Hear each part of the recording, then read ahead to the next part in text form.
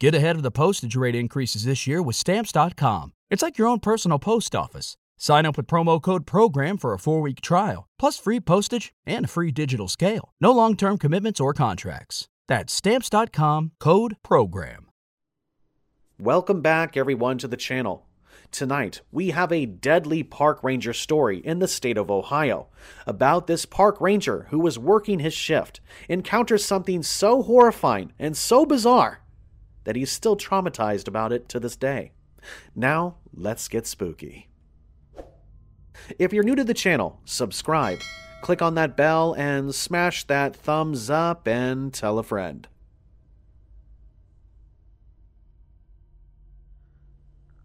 Hello, Campfire Tales. I have been a huge fan of your totally beautiful and fascinating channel for quite some time now. And recently, something horrific happened to me, and I thought about your channel would be a perfect place to share it. I am a park ranger at the National Park Cuyahoga Valley in the state of Ohio. This specific incident didn't happen too long ago. This all started on April 7th of 2023. It was an average morning shift for me. I walked into the office, greeted my coworkers and supervisors while they drank a nice, warm, and soothing mug of coffee while making small talk. My supervisor was always a nice guy, and I would even go as far to say as we were friends. We occasionally grabbed a beer or two or a bite to eat together outside of working hours, and I could have never expected what he had been hiding. After I was done drinking my coffee, I rinsed out my mug and was ready to get to work. I had a tour to lead that day, which I didn't mind, but on that particular day I would have much rather done some computer work. Once the caffeine hit me, however, I was hit with a mild rush of euphoria and energy and was ready to start my tour on a good and motivated note. I said goodbye to my coworkers and opened the door and headed outside. I saw the group who was waiting for me by the start of the trail, and I was relieved to see that there were no children. The youngest person had to be in their late 20s. Not that I hate children, but they are certainly a more tedious crowd to go on a tour with. I explained the rules of the tour, and began to lead everyone on their merry way down what was personally my favorite trail. Halfway down the trail, an extremely distasteful and horrific smell entered my nose. I could only describe it as slightly similar to severely rotten eggs, but tenfold the rancidness. Everyone else on the tour smelled the awful thing as well. I pinched my nose and saw people gagging and throwing up beside me. I told everyone they could go back to the office while I investigate the source of the stench. I pulled out a spare face mask from my pocket, which was a few years old since I hadn't really worn a mask since 2020. The mask was only able to mask the horrific smell by less than 1%, so I pulled my undershirt and shirt over my nose as well, and pinched my nose. I took a deep breath in through my mouth, and somehow the smell was still there, despite how many things were covering my nose. I looked around at the forest covering either side of me, and I ventured in and started my journey to finding the source of the smell. After a while of walking in one direction, I realized that the smell was getting less, meaning that I was going the wrong direction. I turned back around and I could tell I was now going the right direction as the smell grew incredibly worse. Finally, I had made it back to the trail, and I started my journey in the right direction this time. I knew that I was close to the source when the smell became almost unbearable enough that I thought for a second I was going to throw up, but I luckily was able to stop myself. I looked around, scanning the surrounding area for anything that could be the source, and that's when my body froze with the most intense fear and disgust I had ever felt. Right there, right in front of me, was a limp, headless, and severely mutilated body hanging off of a tree from a rope that was attached to its foot. I threw up right then and there from pure anxiety and disgust. I looked more and identified the body as a person who had recently gone missing in the park. I then remembered that there had been 12 missing person cases in this park alone this month. I came to the conclusion that because this body had clearly been involved in foul play, that there had to be a single person or a group responsible for the missing person cases. I pulled out my smart device and closed my eyes while snapping a few pictures. I then put my phone back in my pocket and instantly ran away back to the trail while screaming and crying in disgust from the absolutely gut-wrenching and traumatic scene that I had just witnessed with my own 2 eyes. After a while of running, I made it back to where the group was, and I could see my supervisor talking to the group. I interrupted them, panting, and told my supervisor that I needed to speak with him in private briefly. He looked concerned and obliged. We both walked a few dozen paces away from the group, and I explained to him that I had just seen a severely mutilated headless body hanging off of a tree in the woods. I showed him the pictures, and I found it suspicious that his facial expressions indicated that he was experiencing more feelings of annoyance than disgust or shock. He tried to make it very clear to me that he truly believed that this was a predatory animal doing.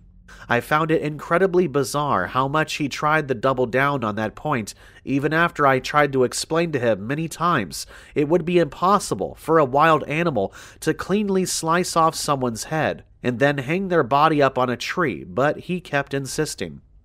He told me to go back to my desk in the office, and that he would call and notify the police of the incident right away. I obliged and headed towards the office, and when I had made it, I turned back for a second and noticed that my supervisor was nowhere in sight anymore. I thought that fact was a little bit weird, but I brushed it off and headed into the office and sat down in my chair. I slumped down and began to completely bawl my eyes out from the pure dread I had experienced that day. After a while of crying, I wasn't sure what else to do. I found it weird that my supervisor had instructed me to go to my desk in the office with no further instructions. After a little while of considering the matter, I decided I would talk to my supervisor to see if I could go home early, because I truly didn't think I was in the best mental state to continue on with my day. I got out of my chair, my vision becoming surrounded by stars from being so lightheaded from the strong emotions. I gathered myself together and went to the door. I opened the door and embraced the fresh air, which seemed to help my emotions slightly. I walked down the stairs to the ground and looked around for my supervisor, but he seemed to be nowhere in sight. After standing there for a little bit, pondering what to do next, I settled on a decision. I pulled out my radio from my waist and spoke into it, asking for my supervisor. My only reply was static, so I tried again to signal for him on the radio. I grew a surprised look on my face when I was met with static once again. I gave up on the radio plan and stood there, pondering what my next move should be. And then I settled on venturing the trail to look for him. I figured he would obviously had gone out to the trail where the body was found, so I pulled my face mask out of my pocket again and put it on. I started my adventure onto the trail that had recently given me an absolutely horrific, nightmare-inducing scene, but I knew I had to do this because I really needed to go home at that moment. After a while of adventuring on that trail, I began to hear the faintest sound of rustling leaves. I froze in my tracks, instantly becoming paranoid, but quickly unfroze when I realized it was most likely my supervisor. I took a deep breath, sending waves of calmness and motivation into me. I continued down the path and was met with the scene of my supervisor looking distraught and sort of beaten up running out of the woods. I examined his whole body and instantly took notice of the dried blood on his hands, and some of it even staining his clothes. His face grew incredibly wide with concern and worry once he locked eyes with me, and it was as if he was a statue. I tried to talk to him, but he continued to stand there frozen in shock, staring intently into my eyes. Eventually, after a while of this annoying dilemma, he unfroze and asked me what I was doing here. I asked him if he was all right and what he had been doing. He quickly hid his hands behind his back and asked me again what I was doing without answering the question I had asked him whatsoever. I told him that I didn't believe that I was in the right mental state to continue to work today. Suddenly his face grew to an irritated and annoyed look, and he snapped back, saying that I must continue the workday because he had seen much worse things and continued the workday no matter his emotions. He lectured me about letting my emotions get in the way, and then instructed me to get off the trail and return to the office, and told me to do the work he had assigned for me on my computer this morning. I walked away confused, as I had checked the assigned work this morning, and I was absolutely certain he hadn't assigned anything, but I wasn't going to argue with him as I really needed to keep my job. I sighed in a confused defeat and turned around, starting my way back down the trail and back to the office so I could go sit in my chair and cry some more about the traumatic incident that I had witnessed about an hour ago now. On my way walking back, I began to ponder about how weird my supervisor had been acting. Usually we were friends, and although he was my supervisor, he never really acted authoritatively or talked down to me. I thought about it more and realized just how bizarre it was that he had been scurrying out of the same part of the woods where the body was found with blood all over his hands and clothes.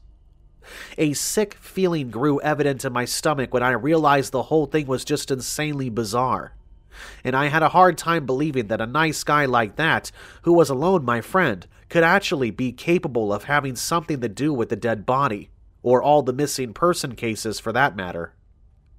After finishing my walk of deep thinking, I finally made it back to the office.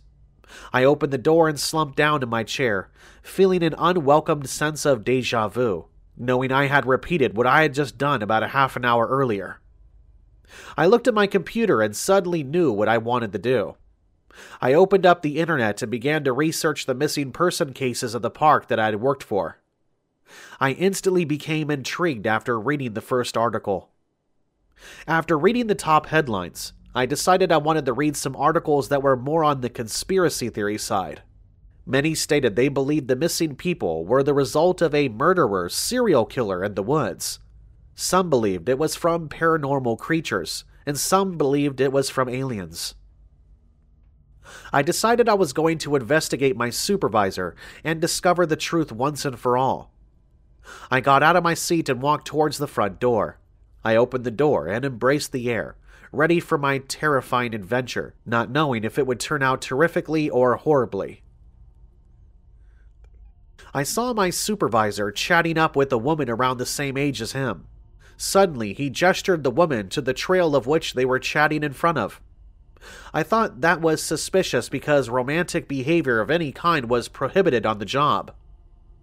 I decided I would keep a good distance from them and follow them down the trail to see if he would do anything suspicious. As I started my walk, I began to question what I would actually do if I found out he was, in fact, the murderer that had been responsible for all the missing person cases. Suddenly, another thought crossed my mind. I wondered if he really killed all of them. Sure, one of the missing people was deceased, but that didn't mean he killed everyone. I imagined people crying in a hidden bunker somewhere. I made it onto the trail and decided I would go into the woods and stay on their left, but also a few feet behind them. I froze up when my supervisor suddenly turned around and scanned the area behind him. I instantly hid behind a random tree and tried to control my breathing so it wouldn't be too loud. I began to hear them start chatting again and the sound of their footsteps moving forwards.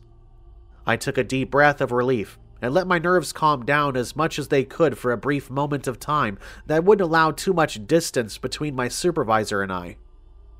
I decided that if I was going to catch this man doing anything, I would need hard, concrete evidence. I pulled out my smartphone and hit record before attaching it to the front of myself. It would have the perfect view of what I was seeing, and it was partially hidden. I silently picked up the pace so that I was only a few feet behind them and to their left once again. I observed my supervisor's hand movements and body language. I wasn't a psychologist or an FBI agent or anything, but I did have a basic idea of body language and what certain gestures indicated. His gestures indicated to me that he was planning to do something to the woman any second now, but that he was paranoid that someone might be watching him, as he kept looking left to right and behind him the occasional time, causing me to repeatedly hide behind a tree for half a minute at a time. Suddenly, while my attention wasn't totally focused on them, my supervisor made his first attack. Just this attack alone, caught on video, could be enough proof, but I wanted to make absolutely sure that I had all the evidence I could get. I picked up the pace slightly and positioned myself so the camera could get a clear shot of the horrific scene being presented to me. My supervisor tackled the woman to the ground and began to pull out his pocket knife. I watched in complete and utter horror as the woman relentlessly struggled, trying to break free from this evil man, but she was no match for his strength. My supervisor pulled out his pocket knife fully and opened it. He began to taunt her with the knife, slowly lowering it down to her very closely before stabbing her throat and sliding it all the way down her body, practically slicing her in two. I realized 2 seconds later that I had audibly been screaming when my supervisor stared at me in complete horror, knowing that he had been caught. It felt like we were staring at each other forever, until suddenly he charged at me. I finally unfroze from the pure paranoia and fear I was experiencing and dodged the first attack on me with his pocket knife, still covered in dark blood. I cursed at him and began to cry, feeling betrayed. He tried to attack me once more, but I grabbed his forearms and pinned them against his back, and then pinned him against a tree. We both struggled to gain control of the knife for quite a while, but I eventually was victorious. I ripped the knife out of his hand and aimed it at him. Suddenly, I watched as his hand slowly and quietly began to pull a gun out of his pocket. The scene made me instantly stab him in the heart, right then and there. Even with the knife in his heart, he pulled out the gun, fired a shot, and luckily missed me entirely. I pulled the knife out and felt completely horrible once I realized what I had just done. I had just taken another man's life. Sure, it was well deserved, but the guilt of knowing that you are responsible for the death of a man, any man, is absolutely soul-shattering. The next few hours after that was a blur. I remember the police coming, and I'm not even sure if I called them or not. I remember waking up at home in my bed the next day, and it was then I made the decision that I was most definitely not returning to work. I don't know why he didn't use the gun first. Maybe he just liked the challenge. I am still traumatized by this day, and I will never forget the look on that poor woman's face.